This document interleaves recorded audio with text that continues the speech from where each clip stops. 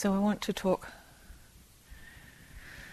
a few more aspects of general metta, and then I want to move into the area of compassion.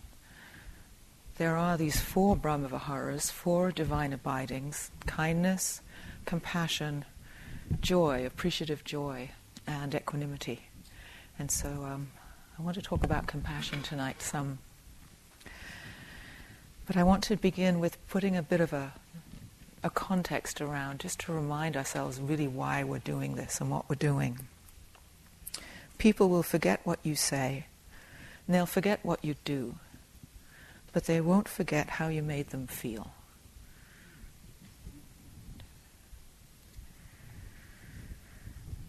So all of our practice, whatever the kind of practice we may do, whatever our particular even traditions are, they're all in service of our waking up, of our complete possibility of complete freedom, awakening, enlightenment. And what does that mean, freedom?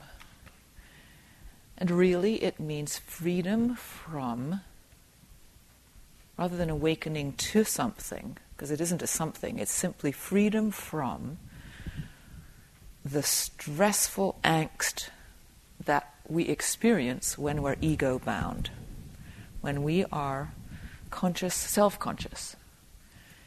There is, from a small through to a huge degree of angst involved.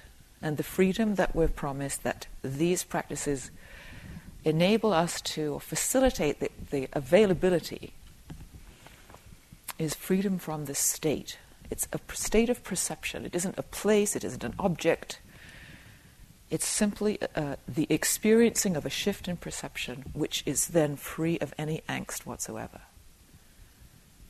Unity, kingdom of heaven, and it's in such a state of great ease and freedom because there isn't a sense of self in those moments. It's the self which generates words and thinking, and so there aren't words to describe it, so everybody goes along trying to describe things in non-words, dew dropping off leaves and things like this, but it's... So whatever we're doing, it's in service of this. It's because this is deeply what we want. I mean, we want happiness, we want love, we want friendship, we want miscellaneous, but they're all expressions of and leanings towards this the deepest sense. And the thing about the Buddha is he, even though many such beautiful fruits are available along our way, ultimately this is what the Buddha taught, and this is ultimately what it's all about. And when anyone experiences such a moment, and we've all experienced miscellaneous degrees of glimpses or moments of this lack of self-consciousness, complete ease. In an experience such as that, there is 2 things happening. One is clarity and understanding. It's like really deeply getting. It's like it's a waking up feeling of, oh, I really see clearly. And a feeling of profound caring. Profound. Caring isn't even the right word to describe it. It's because there isn't any separation. Then everything is felt as oneself. Everything is felt as precious. It isn't even the love kind of, which is a subject-object relationship. It's even more simple and profound than the word love, although that's often used.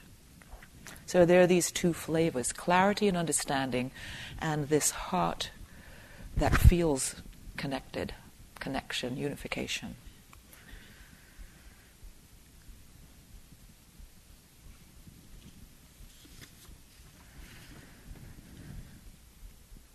A monk from the last century, Rawpola Rahula, says, according to Buddhism, for a man to be perfect, there are 2 qualities that he should develop equally: compassion on one hand and wisdom on the other. Here, compassion represents love, charity, kindness, tolerance, and such noble qualities on the emotional side, or qualities of the heart. while wisdom would stand for the intellectual side or the qualities of the mind. If one develops only the emotional, neglecting the intellectual, one may become a good-hearted fool. While to develop only the intellectual side, neglecting the emotional, may turn one into a hard-hearted intellect, without feelings for others. Therefore, to be perfect, one has to develop both equally. That is the aim of the Buddhist way of life. In it, wisdom and compassion are inseparably linked together. And Ajahn Sumedho lives in England, and many of you know, and many of you don't. He's in his 70s now, and he's an American monk, been a monk for 40 years or so in the Thai forest tradition, says, "Love is wisdom's natural radiance." In other words, when there is a state of wisdom and deep understanding, naturally there is this openness of heart. And so when you think about anyone you know who's wise, to whatever degree, they're also nice. They're also friendly. You don't just go to them because they're like this sort of severe, clear, empty wisdom. They also are friendly. They are totally open to you, and you feel seen and cared for at the same time. They go together. In fact, it's said that wisdom without love isn't actually wisdom. And love without wisdom isn't actually love. You know, it's attached or desirous or some other limited thing. They are, in their fullest expansion, both are necessary. Therefore, it's possible to encourage this facility of ours for freedom through one route or the other. We can develop wisdom, and we do, and our Vipassana practice is hugely about developing wisdom and understanding with a clear mind, taking apart the various behaviors and struggles that we have and seeing it clearly and finely. And then there's metta, and the development of the tenderness and the kindness, which is wisdom's natural radiance. And both lead to each other. They aren't actually different at all, but just they're a different approach or a different mode or a different doorway. And some of us gravitate towards one doorway and some through the other, depending on our makeup and our wiring. But we find one leads to the other inevitably because they belong together inseparably. And for some of us who know that we gravitate towards one doorway, it's kind of quite useful and interesting to go the other way, even if it's not our first choice, to discover the familiarity and the value of both for the sake of balancing. Of course, tonight we're talking about the doorway of the heart, the kindness one. When the Buddha died, he had been attended for 20 years or so by his first cousin as his personal attendant, taking care of his food and his, keeping him with fresh water and washing his feet and whatever he did. Can't imagine what he did, but anyway, whatever it was, he did.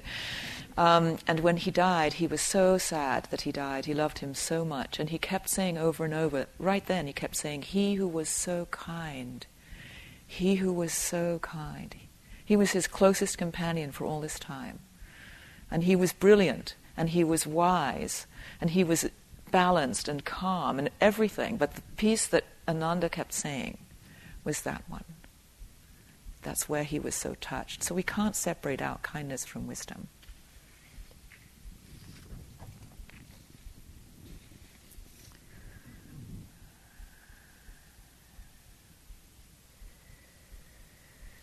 In wisdom, in Vipassana practice, in wisdom practices, we see the impersonality. We see the common truths, for instance, that everything's changing. We see that things aren't the separate things that they appear to be. They're the result of forces having contributed to them, and they become forces contributing to the ongoing unfolding of the mystery of life. Nothing can stand alone. That includes you yourself and that sense that you're separate. It isn't actually so. It's a way we perceive that's erroneous and limited. And wisdom practices reveal this. Also, they reveal our behaviors. And then when we do love practices, metta practices, we see our behaviors in terms of our separate sense of self. There's some kind of comforting in doing this kind of practice rather than taking ourselves apart kind of practices. In fact, many times for many people at different times in their lives, to do wisdom practices which reveal, for instance, how basically insecure we all are, and that we're all sentenced to death, and we have no idea when or the manner of our death. That's a pretty heavy sentence. And that's pretty shaky. And that we're actually very tender, and we're very sensitive. And yet we're bombarded constantly by completely unpredictable forces, and often unpleasant ones. And so it's a very tricky state that we live in. There's also incredible beauty and great surprise and so on, and wonder. But it's a very delicate situation that we find ourselves in. And so to actually do wisdom practices which reveal the insecurity can sometimes actually be not appropriate at all.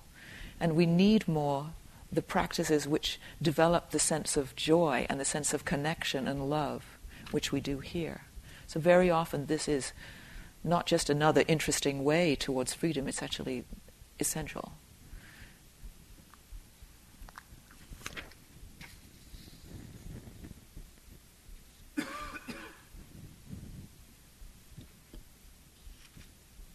So compassion, any of the heart aspect of this, but I'm going to move towards compassion in this talk. Compassion, it isn't just caring. It's caring that has this quality of a quivering quality because of the poignancy of our delicate situation. Because life is so fragile and unpredictable. And because there is this risk in even speaking the truth to somebody, because it's a delicate situation, compassion has this flavor of great tenderness because of that. So it's a very large, I think of it as a big thing. Compassion I think of as a vast capacity to care with all of everything that can happen. Before I go further into it, there's a few things that I want to also just add on to what the others have been saying in terms of general metta. One of the things, and many of you know, and we know that as soon as we begin to practice, begin to see this, but as we have survived as human beings, after the big shift that happened when we discovered agriculture, and therefore we were able to sit and become contemplatives, and we began to develop language. And then the prefrontal cortex of our brains began to take off, and then words and everything took over. We began to discover we could actually predict. We could plant foods for next spring, to carry us through drought. We started to feel like we had some dominion over the otherwise very unpredictable experience of being a human being on the planet. And with that, we began to develop this capacity to want the stuff that we thought would be helpful and to not want the stuff that we thought would be a problem. So this pursuing and avoidance behavior began, and it has been growing exponentially ever since, for 12,000 years or whatever it's been. And so we have come to really believe completely that that is the best way to do it, and that we can pursue that which we think will make us happier, healthier, safer, more comfortable, beautiful, whatever, and we can avoid the pitfalls. And the thing is, we can a lot, and it works pretty well. And so we have overrun the planet, we're so successful at it. But the trouble is, it's only so successful. It isn't ultimately successful, because there are all the things that happen that are beyond that. So even though we think we're choosing things, and we're going to have the career we want, or the partners we want, or the friends, or the body, and all the rest of it, it keeps on misbehaving. And we keep humbly discovering that it isn't quite the way I want it. So then what happens is, with our arrogance, is we then try all the harder to make it more the way we want it. And so we end up expending huge amounts of energy always trying to rearrange the deck chairs on the Titanic, right? And that's what we spend our time doing. And when you sit down here and you just come and settle down and start to watch yourself, unless you're very disciplined at your concentration practice where you're not doing that, that's what you're doing.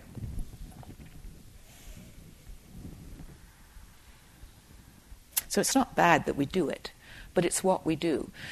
We don't just avoid and pursue things, we focus so much on the things that we're avoiding or pursuing that we depend on them completely to be okay.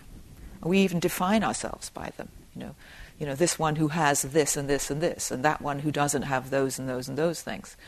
We've made the objects of and the circumstances of our lives the significator in our well-being. We've become dependent on these things which we think we can arrange and put them all in order and look good by, only to find that we keep failing. Right, so this is the predicament we're in. It's called objectification, one way of describing it. Right? So we're not very independent. And the Buddha taught us this radical teaching. It's so simple and it's so radical. Instead of depending upon your circumstances and these objects that you are looking towards to pursue and to avoid for your happiness, look at yourself. Learn instead accommodation rather than rearrangement. And if we learn to be less dependent on the stuff which we can only so far rearrange and organize and control, then we won't be so thrown about by it when it doesn't do what we want it to do. We will have our own inner stability, therefore. That's what we mean by disenchanted. When we're enchanted, we're caught up in depending on these various changing circumstances which are completely beyond our control. And we're kidding ourselves or fooling ourselves that we can sort it out. But don't we spend our lives going, if only I, and just as soon as I'm around the next corner and I get this next task complete, then it'll be heaven. But we never get around the next corner. Or as soon as we do this, yet another one. Endless, endless, endless. It's sort of futile. It's kind of embarrassing when you sit there and you haven't I figured it out yet? But because our whole wiring, as we've developed as humans, has done this, and our whole culture, and anyone who's what the Buddha called an uninstructed worldling, believes is that's the way it is. And so we just keep on doing it because that's all we know how to do. And one of the things I love about the teachings of the Buddha are that isn't bad, and that isn't wrong. It's just that we don't realize. We're just ignorant. We're poor little things doing the best we can. And it works fairly well.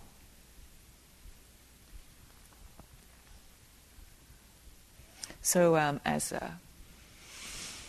Donald mentioned this morning, we were having actually quite some fun at breakfast he was discussing, we sort of say, what are we going to talk about today and what needs to be addressed, and we always have these little conversations when we get together, and so we were talking about miscellany of notes, complaining about some of the objects around you that people were depending upon to make themselves happy, as he mentioned already.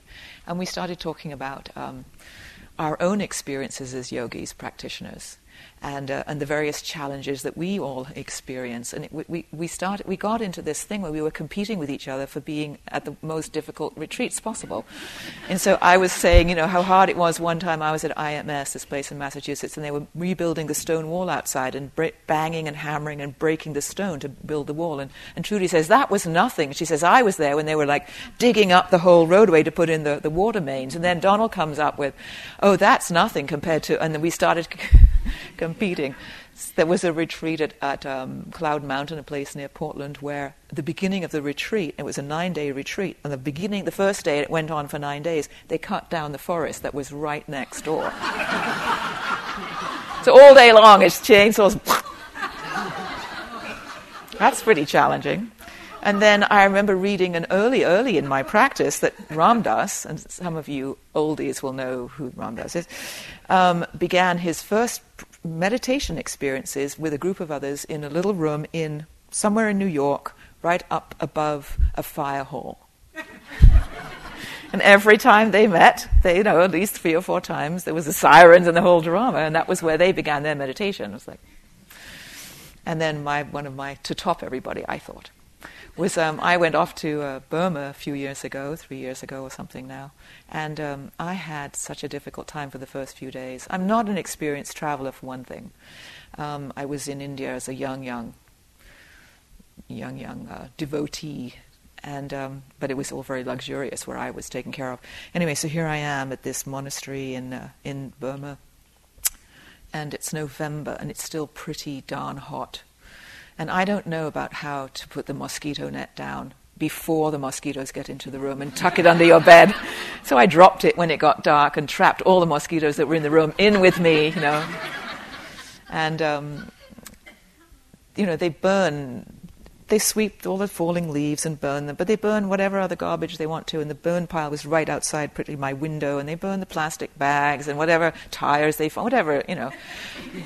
And it's hot, sweating, and bugs, and then the radios come in, not every night, but often they'll come on about 3:30, 4 in the morning, because in those countries it's so hot in the middle of the day, everyone's up early in the morning, and then the radios, out of great generosity, they put them on as loud as they possibly can for their neighbors who don't have radios. And so very loudly, traveling a mile at a time, you either hear one of 3 things. You hear Buddhist chanting in thoroughly unmelodious chant, but nevertheless, it's the refuges and precepts, or it's some party political general with some kind of hype, or it's music. But then music is a very subjective thing, isn't it? One after the other, loud. So you're awake and you're hot and it's stinking, and then it's, not very clean, flies on the food. I mean, endless. And I was like, I had made the mistake to bring with me my Lonely Planet guide. Lonely Planet guide to Burma. And so I'm reading about these other places up in the hills where it's cool and beautiful, how they travel. And so I decided to leave. And plus, in this particular monastery, there was talking. So you could talk if you chose to talk. The teaching was, well, if you want to talk, why would you want to talk? So get to know why you're talking. Not don't talk and don't think about it, but wake up and realize why. So people are talking, they're talking in the meditation hall, So I was like, I don't think I can do this practice. I can't stand this here. So I spoke to the interpreter to get a message to the sayadaw to ask for a meeting to give my respects and give my dana and leave. And she was so lovely, and she understood. I hadn't slept, I was really uncomfortable. I was exhausted. The dogs were howling. I mean, it just went on. And then and she said, I understand. And then she said, can I just ask you a question? And I said, yeah. She was lovely. And she said, do you think it's possible to be, when it's dirty and you're sweaty and you're tired and the mosquitoes and the smells and all the noise, do you think it's possible with all of that to be free?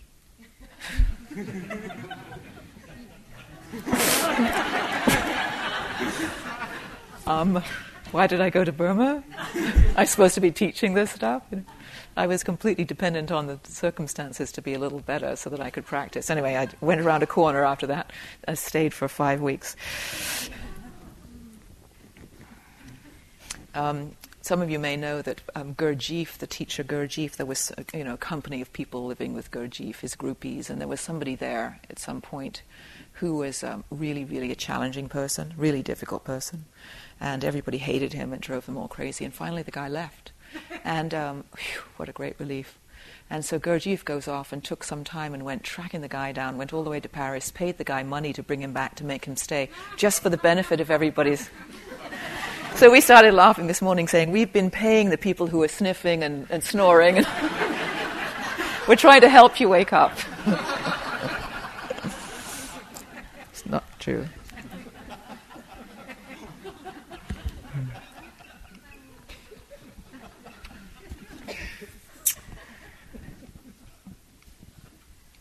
Okay, so with metta, there are 2... Let's get serious now. There are 2 sort of aspects to this practice as we practice it here, and one of them is the one we've been enjoining you enthusiastically to participate in, and that is the concentration aspect. This stay with it and keep going, and repeat and repeat. This is for the benefit and for the point of concentration, to develop this ability of our minds to stay put. to do what we want them to do, to look at this or look at that, or open to this or zero in on that. In other words, to be a very fine instrument. Untrained, they cannot do that. They're all over the place, as you know. And so this is a very essential component of any form of meditation. We can do it with any object. The Buddha taught 40 different methods to do this. Saying phrases is a great one. Candles are fine. Dismembering the body in your mind into 32 component parts is fine. Sitting in a cemetery in India and watching bodies decompose is fine. There's many ways. This is just one way. There's another aspect to...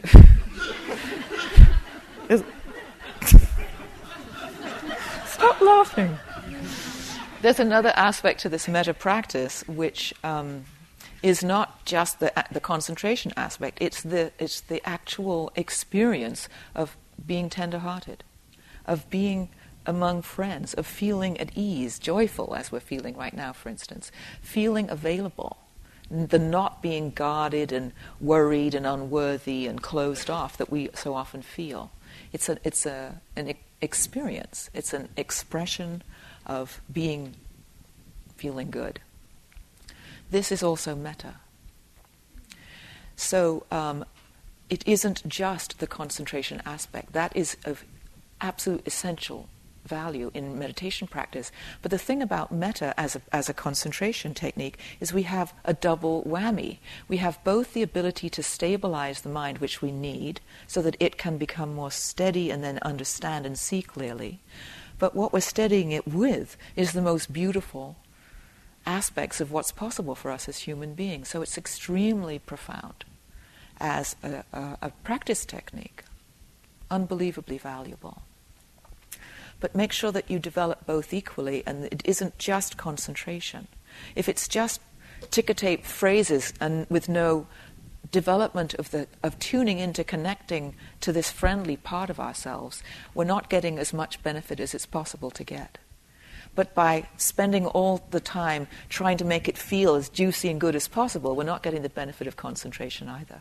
And so both are part of how we do this.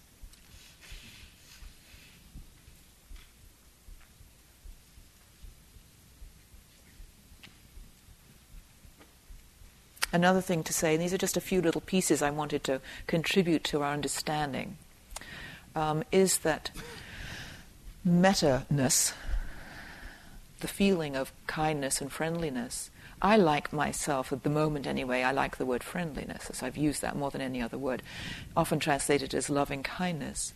There is a continuum of intensity, all of which are metta.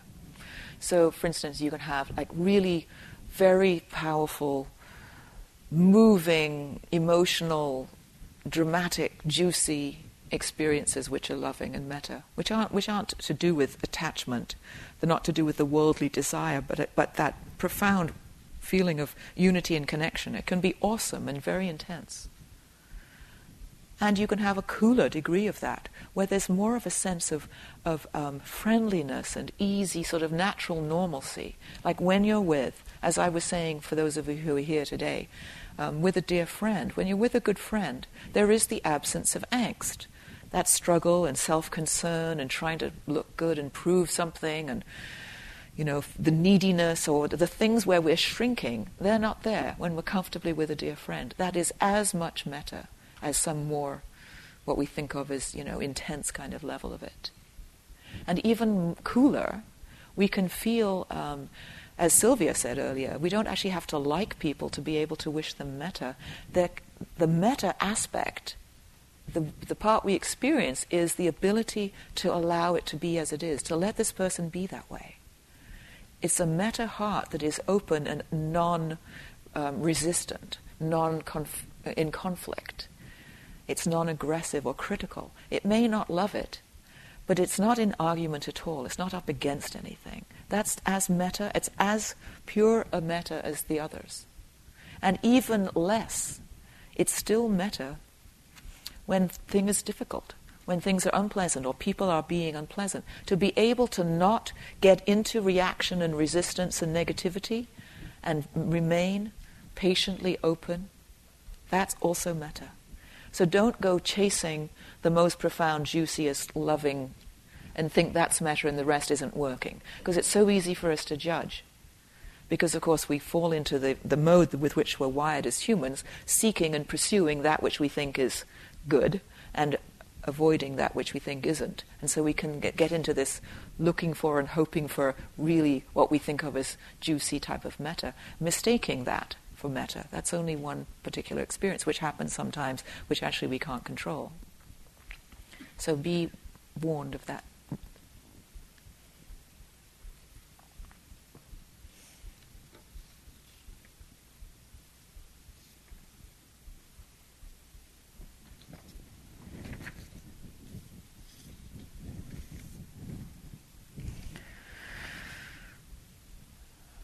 Now, Donald was saying last night, his great talk, he was talking about how it sort of imperceptibly sneaks up on you. You just mind your own business, do your practice, and then someday, surprisingly, it seems, there's this little and he had that experience of, I love you.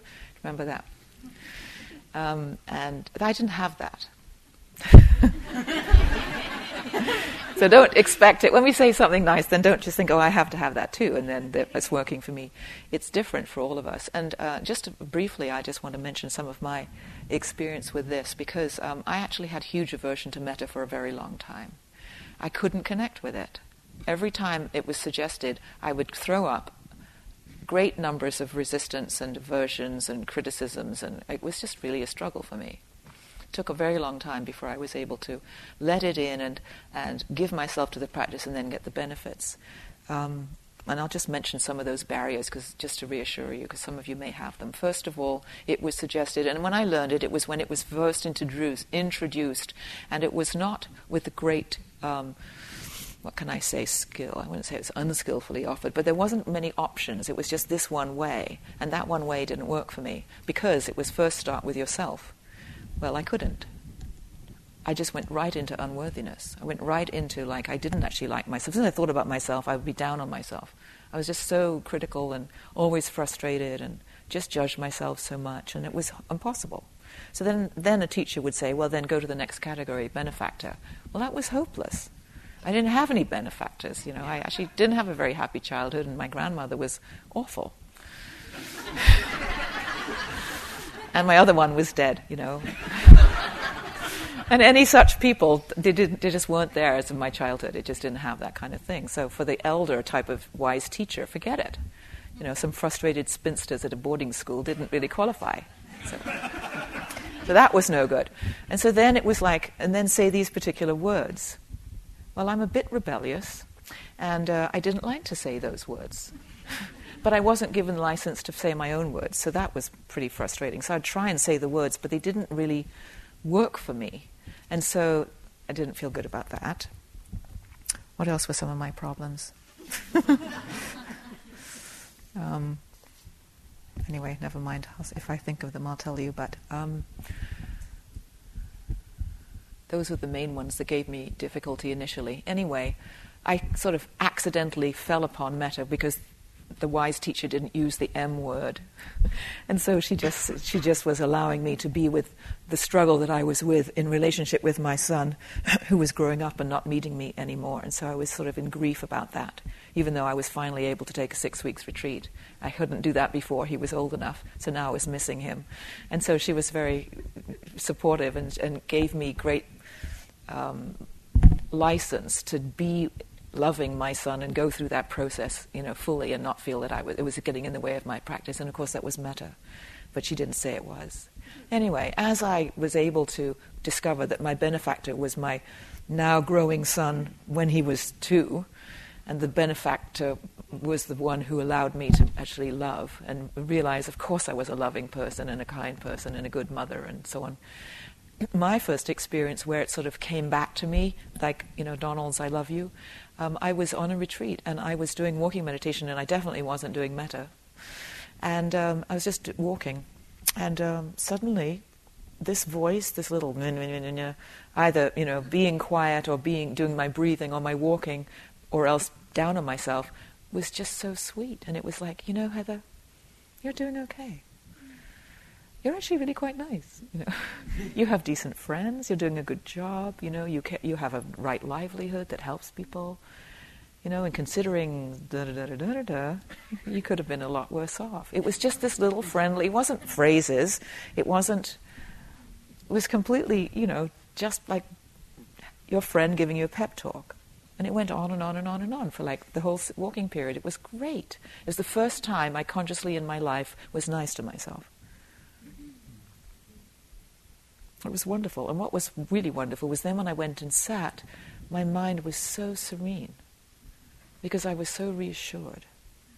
I was so befriended and I felt so peaceful that my mind just settled so easily. It was beautiful.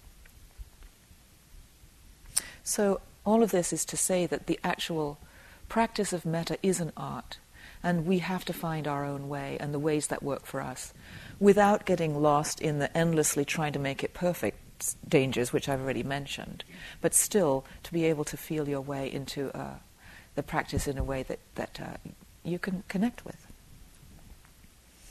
And I know people with all different little styles. When Trudy and I, who were in the same teacher training, with our other 6 trainees, we spent the day with Sylvia one day. And of course we talked about metta. And Sylvia said to us, so what do you do? What are your phrases? And so we all shared with each other our phrases. Do you remember this day? And 2 of us, one man and one woman, they stood up individually because we were sharing them, and when it got to their turn, and she just sang this beautiful song. I couldn't believe it. Her metta was this lovely singing thing, and he was kind of like, what do you do with a jolly sailor? Remember that? He had this kind of like swashbuckling, I thought, how original, I don't even have words, really. Mine is much more the, I feel trusting goodness. It doesn't even have lots of words, it's just a feeling. It's just very right in the sort of feeling part of me. And a feeling of calm, feeling of tenderness, feeling of ease. So I'll just say trusting, and then I'll say calm and peaceful, and then I'll say warm and tender, and then free and easy. And I just do those. And I don't want the words. But other people, if they did that, without the words, they get completely lost and they actually need the words. And so anyway, just to say, it is an art.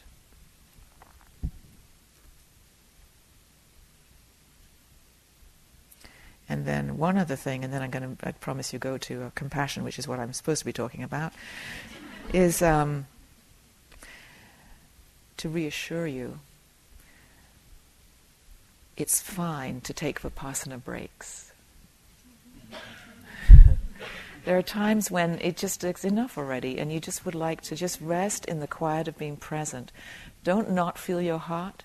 Be conscious of the tenderness that you're generating, but taking Vipassana breaks is reasonable. Just as with Vipassana retreat, to take some time in metta is very helpful.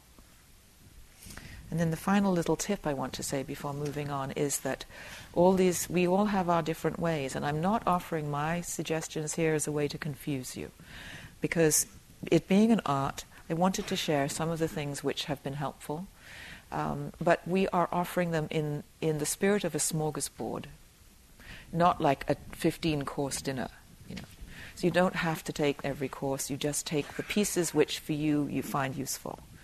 And so ignore lots of it and take the pieces that work for you. Compassion. Compassion is this tenderness and this friendliness and this openness and this being available to connect with what's difficult. Loving kindness is the tenderness and the friendliness and being with. Compassion is when it's hard.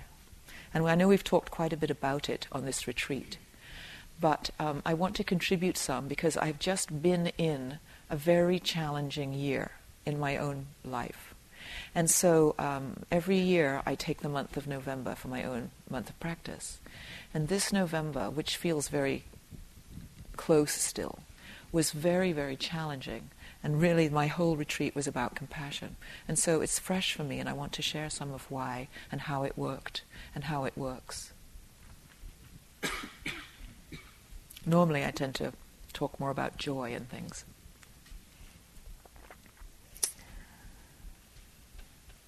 When we, going back to that evolutionary aspect, when we having evolved as we have as humans, and this ability to pursue and avoid the things that we think will make us happy and feel better, we do this, of course, when it's difficult.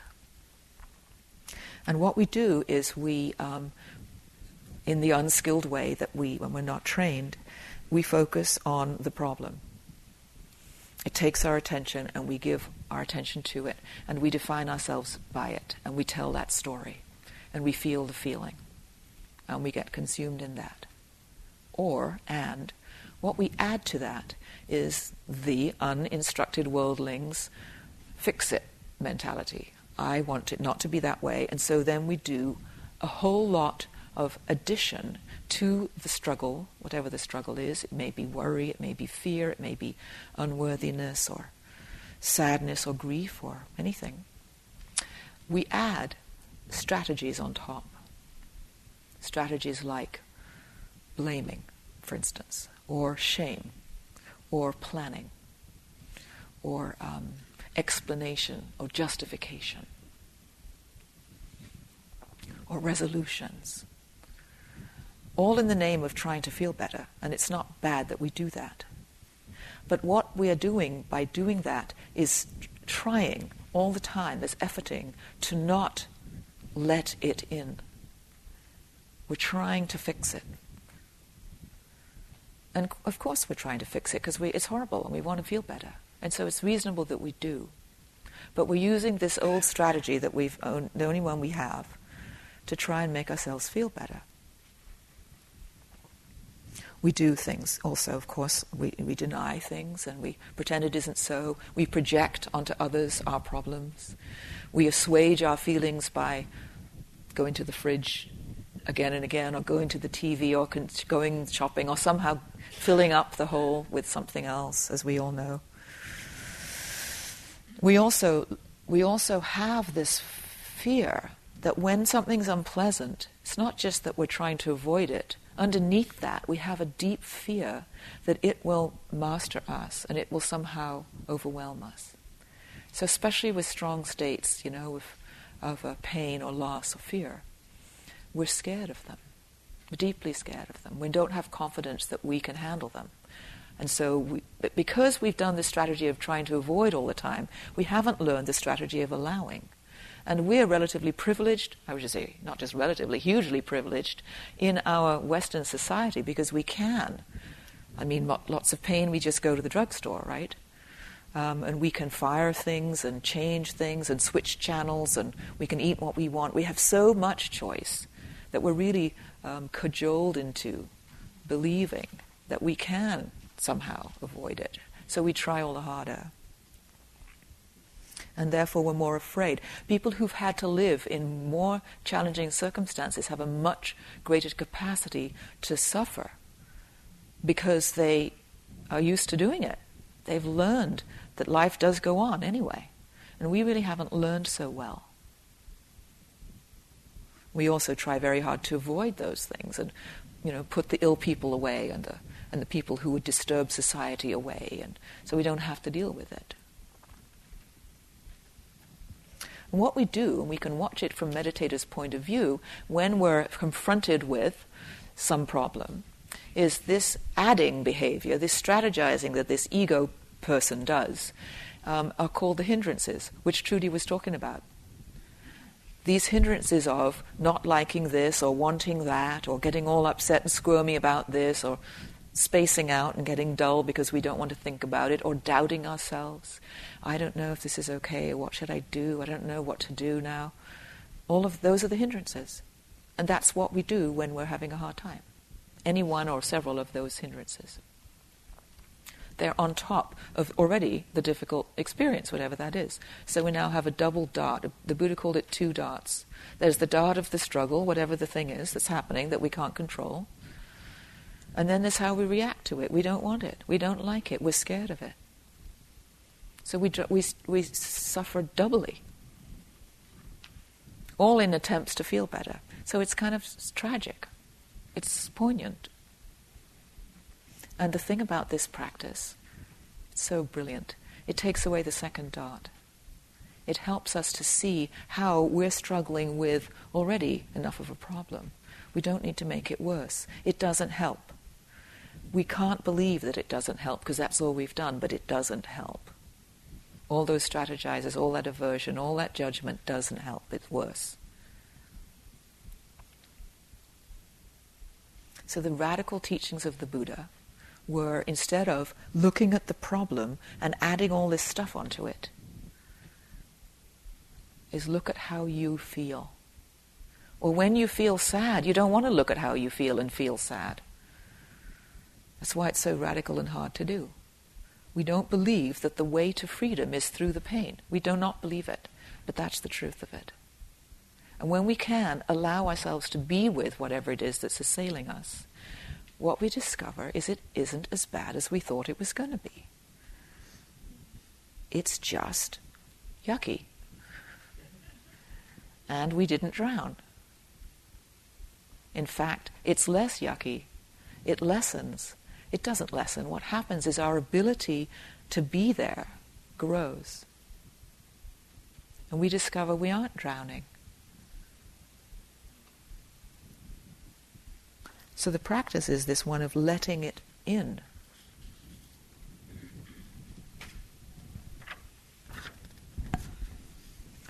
Another word is accommodating.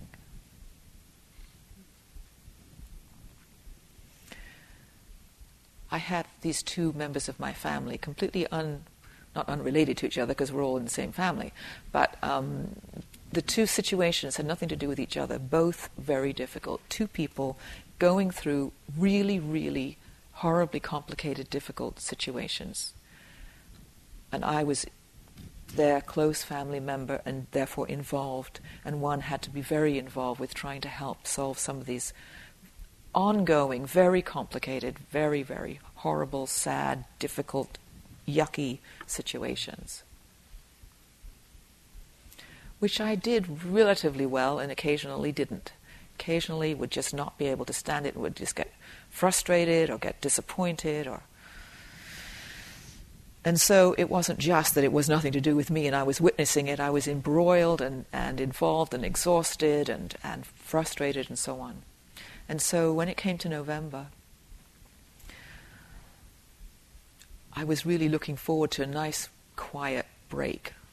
Well, I didn't get that because, of course, what was in my life and what was in my mind and what was in my heart was all of this stuff that doesn't just leave you. And so I sat with a lot of pain, a lot of disappointment, and a lot of frustration, and a lot of compassion, a lot of worry, and some fear, and was able to see, which we can't see when things are okay. We'll only learn certain things when we face the difficulty. That I got to actually, it was very humbling, and I got to see how deeply entrenched is that habit to fix, and how these things were way beyond my ability to fix, and I had been trying all year to fix them, every day, hours a day, with all kinds of people and running myself ragged and being helpful and kind. It was all useful and good stuff, except when I lost my patience. But the problems are ongoing and way beyond mine to fix. They're not mine anyway, and they're certainly not mine to fix. And I learned more than I ever have, that it's possible to be okay in the midst of stuff that I never would have thought I could handle. And it's possible to handle it. The experience, interestingly, I feel my life in my body energetically quite a lot. And so I have this experience of my stomach becoming huge. And as though I can swallow anything you give me now. Whereas before there was a sense of tension in here that I didn't know was there. I touched it a little bit, that as soon as something came at me that I couldn't swallow, like metaphorically swallow, I wouldn't. But this was unavoidable. It was close in my life, in my intimate members of my family, and it was in me. And my ability to allow it to be here and to live there with it grew exponentially. And because of my practice, both my Vipassana practice and my Metta practice, I didn't add the hindrances. I did not then justify, blame, hardly at all. So compassion is translated as calm with passion, feeling without anything else. So it's not a doing practice, it's a not doing practice. It's allowing yourself to feel fear and not do anything about it, but let it be here and not close down and not anything. That's so against our strategizing to fix that it's so radical, it's so hard to do. But with gentleness, we can. And metta itself, when we're having a hard time, metta to ourselves is a reassurance. It soothes us. It's like, it's okay, you're doing okay. It's tough. Times are difficult sometimes. You're going to be all right. It's it's like the friendly mum to the little crying child. And that, it's a soother. It's a lullaby. It's like, I love you anyway, even though sometimes you blow it, they blow it. It's beyond our control. It's this friendly yes. When a kid is crying, you don't say, come on, get over it. At least, that's not the ideal response, It's like, oh, that's so hard, you've hurt your toe, It's friendly, and it's like, yeah, actually, that's what happens. It's just that. And we need that when facing the problems that arise. We need that, because it's so hard to face them and let them be here. So we need the strength and the gentleness and the non-judgmental approach that we gain through the practice here to be able to meet these strangers that we would rather not meet.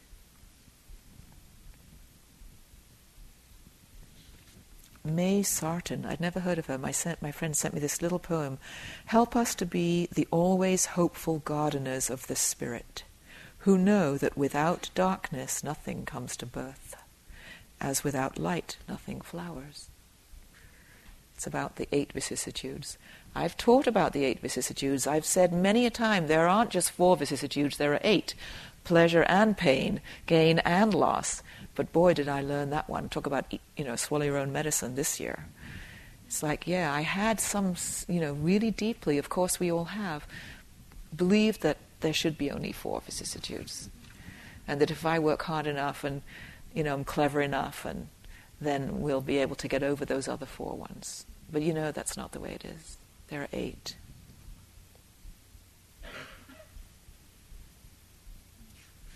The way of love is not a subtle argument. The door there is devastation.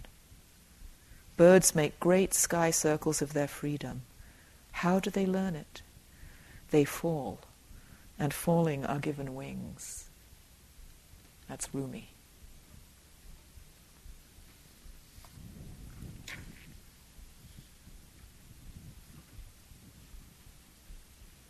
So we find our own way through all of it, the ups and the downs. I'll talk next time a little more about the other vicissitudes, the 4 up vicissitudes. But, we find our way to deal with the difficult things. These are the challenges of life. These are what we really came to retreat for. This is really what we're learning. Why did we all come to a spiritual path? Because we were so darn happy? We actually want help, because it's hard. How do we develop ability to stay buoyed up when it's scary and so on? And so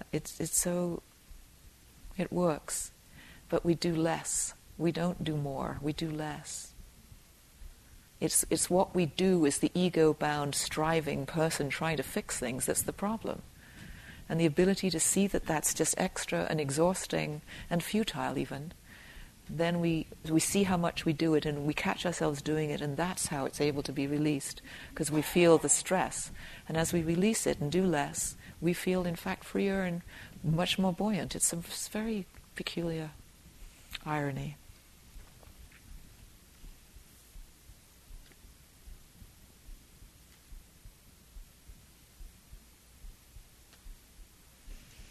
The near enemies of compassion are not the pure thing, but of course we tend to them because of our wiring. The near enemy of compassion, well, two are the typical, but they can be different things. But the favorite one that's described is pity. When you pity somebody who's suffering, or pity yourself, like, oh, woe is me, oh, it's so awful, that's actually not compassionate, because it's still aversive. It's still wishing it were different. Or, it's like, as long as, it's a kind of distancing yourself from the person. If you pity somebody, it's kind of like diminishing them and hoping that you don't catch it. There's definitely a pulling away from. It's not that real becoming one with. It's feeling for somebody, not feeling with somebody. Subtle. And another one is forbearance, tolerance. Well, tolerance is actually compassion, but it doesn't mean gritting your teeth. It doesn't mean like, I'm going to tough it out till it's over and hate it. So it's not that aversive. Resignation or endurance, it's not. That's the negative state of it. It's being able to tolerate it and be okay, really, really okay, even though it's difficult. Anybody heard of Jill Bolte Taylor, the stroke of insight? A few of you have. A neurosurgeon who had this stroke on her left hemisphere of her brain. You can see her on the TED Talks, or you can YouTube her, and she has a book, very interesting, from a neuroanatomist point of view about the functioning of the brain and the different hemispheres and what they govern. I won't go into it tonight because time is passing, but she, because she'd had this stroke and it impaired her left hemisphere very powerfully, but not at all her right, she was very present and aware, but she couldn't speak, for instance. And she wrote this book, and she's motivated to teach what it's like for people who have had strokes, for the caregiver's sake and for anyone's sake, so we could be prepared. But one of the things she said, which is the point I want to make, is that in the state when she recovered, it took a long time, but she fully recovered. But when she was still very much under the effects of it, and people would come to her, various physicians and caregivers would come, deal with her. Everyone had different abilities and capacities to relate. And when they had compassion for her situation, they were able to relate with her. Even though she couldn't understand and they couldn't say, they could still touch her, the way their body language was, the way they approached her, held her in their heart. She could completely get it. She couldn't hear anything they would say, and it made any sense to her, but she could feel completely how they felt towards her, and she could feel completely when they would say things, but they actually were really uncomfortable, and they didn't have the space to be with her. They did not have compassion, or they did. She totally could sense it. Of course, we all can that. It's just an interesting way she describes it with the different faculties of the brain.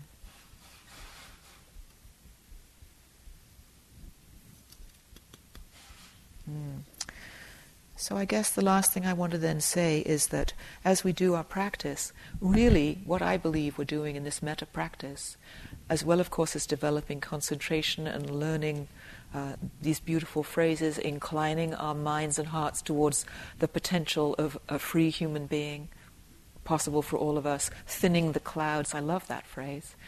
There's another phrase I love, which is discovering our original brightness, which of course is shrouded by this ego and all of its attempts to fix things.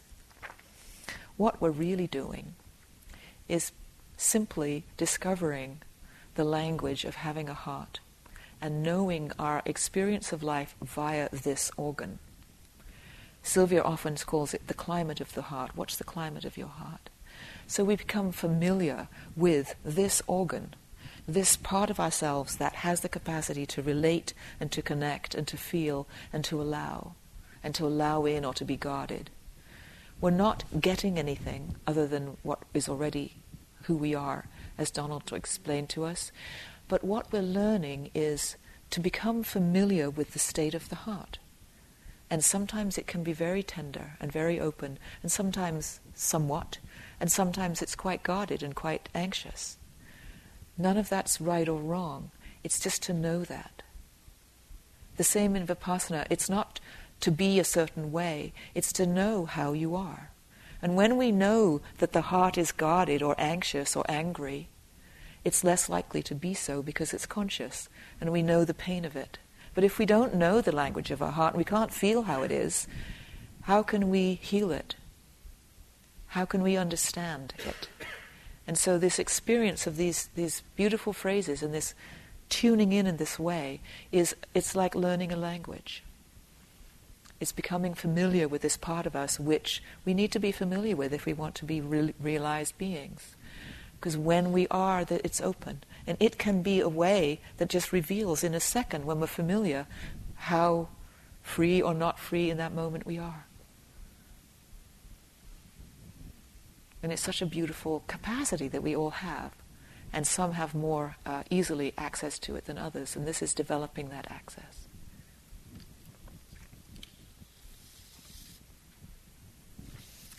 We always like to end in beautiful poems to send you off with elegance. Once we realize that the nature of our existence is beyond thought and emotions, that it is incredibly vast and interconnected with all other beings, the separation and fear and hope all fall away. It's a tremendous relief. That's Dogen. And there's a book that three of us have just been reading. It's a new book from a French author, and we're all thoroughly enjoying, called The Elegance of the Hedgehog. Don't know if anyone's read it, but it's beautiful. I'm going to read a little from this. It's just about the meta-ness of friendliness. Every time, it's a miracle. Here are all these people full of heartache and hatred or desire, and we all have our troubles, and the school year is filled with vulgarity and triviality and consequence. And here are all these teachers and kids of every shape and size, and there's this life we're struggling through, full of shouting and tears and laughter and fights and breakups and dashed hopes and unexpected luck. It all disappears, just like that, when the choir begins to sing. Everyday life vanishes into song. You're suddenly overcome with a feeling of brotherhood, of deep solidarity, even love, and it diffuses the ugliness of everyday life into a spirit of perfect communion. Even the singers' faces are transformed. It's no longer so-and-so or so-and-so or so-and-so. I see human beings surrendering to music. Every time it's the same thing. I feel like crying. My throat goes all tight, and I do the best I can to control myself. Sometimes it gets close. It's too beautiful. And everyone singing together, this marvelous sharing. I'm no longer myself. I'm just one part of a sublime whole, to which the others also belong. And I always wonder at such moments why this cannot be the rule of everyday life, instead of being an exceptional moment during a choir. When the music stops, everyone applauds, their faces all lit up, the choir radiant, it's so beautiful. In the end, I wonder if the true movement of the world might not be a voice raised in song.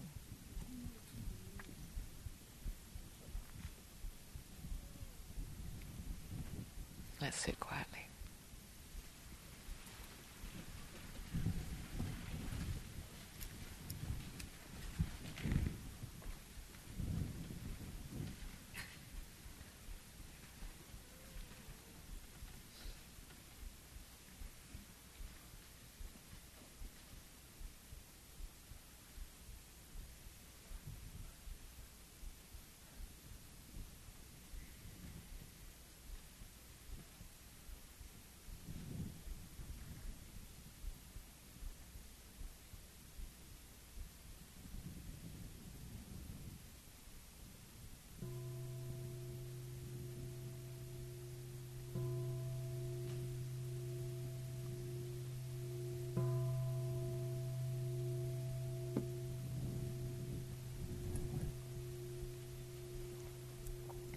Thank you for your attention. I'm sorry I made you sit there so long.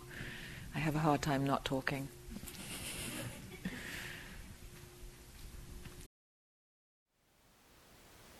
Thank you for listening. To learn how you can support the teachers and Dharma Seed, please visit dharmaseed.org/donate.